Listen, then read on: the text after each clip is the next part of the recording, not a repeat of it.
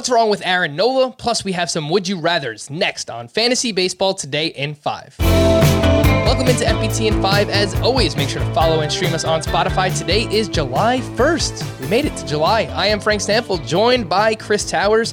What is wrong with Aaron Nola? This time, he was up against the Marlins. 4 2/3 innings pitched. He had 11 strikeouts to 0 walks. He also gave up 7 earned runs against the Marlins. Chris, what's going on with Aaron Nola?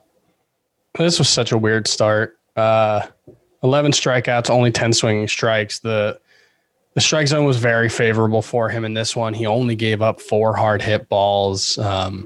2 of them went for home runs. That's pretty unlucky. I don't know. He hasn't been quite as sharp as normal this season, but overall, I don't really think there's all that much wrong with Aaron Nola. It feels a little bit like Luis Castillo early on in the season where, you look for some kind of signal of, okay, here's why things are going wrong for him. And then you kind of start turning things over and you can't really find anything. I think Aaron Nola is going to be very good moving forward. I still have him as a top 12 starting pitcher. I still think he's, one of the aces, and we've seen some inconsistency throughout his career, and, he always seems to figure it out. I think he will this time as well.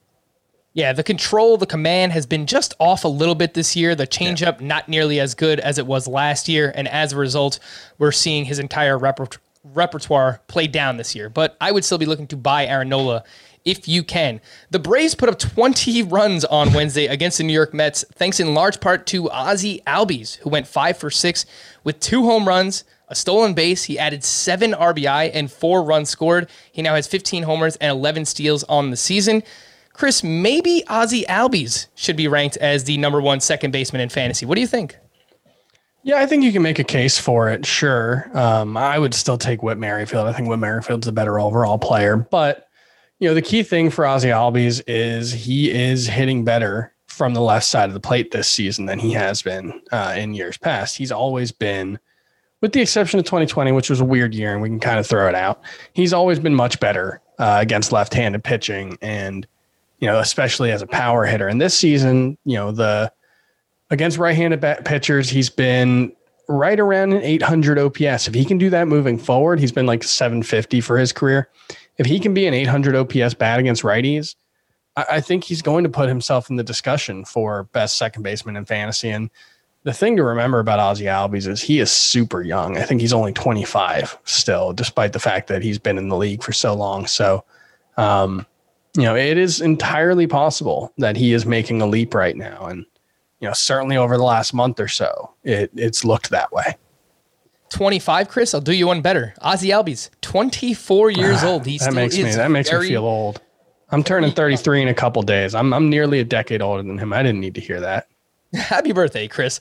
Would you rather? Let's play a little bit. Luis Arias or Willy Adames, both on the Milwaukee Brewers. They were down 7-0 in the first inning on Wednesday. They scored 15 unanswered runs. Luis Arias hit 2 home runs. Willy Adames hit a grand slam. Chris, who would you rather have, Willy Adames or Luis Arias? I like Arias a lot, but it's clearly Adames. What he's done since leaving Tampa Bay, it's like a 30-homer, 110 RBI pace while hitting 280. And you look at it and say, well, it's a small sample size. But 1, Milwaukee is a great place to hit. And 2, he famously had really, really bad numbers in Tropicana Field, his whole old home park with the Rays. He complained about how he didn't see the ball well with the lighting and the backdrops there. And his OPS was below 700. On the road, he'd been more like an 830 OPS guy. And that's pretty much what he's been since getting to Milwaukee. So I'm going to go with Adames there.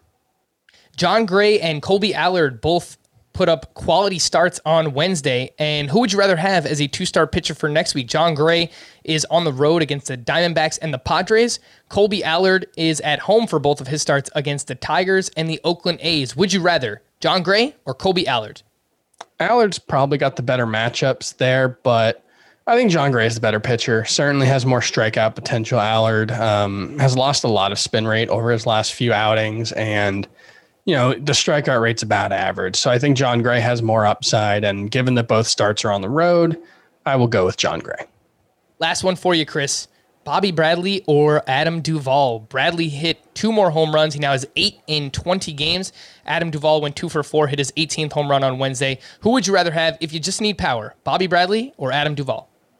I'll defer to Duvall with the track record. Since the start of 2019, he's been on something like a 40 homer pace per 150 games. So I'll stick with him, but Bradley clearly has some upside as a power hitter, and he's playing pretty regularly for Cleveland. So there's a lot to like there, but I'll defer to Duvall for now. For more extensive fantasy baseball coverage, listen to the Fantasy Baseball Today podcast on Spotify, Apple Podcasts, Stitcher, your smart speakers, or anywhere else podcasts are found. And thanks for listening to Fantasy Baseball Today in 5. If you enjoyed the pod, please leave a 5-star review on Apple. We'll be back again tomorrow morning. Bye-bye.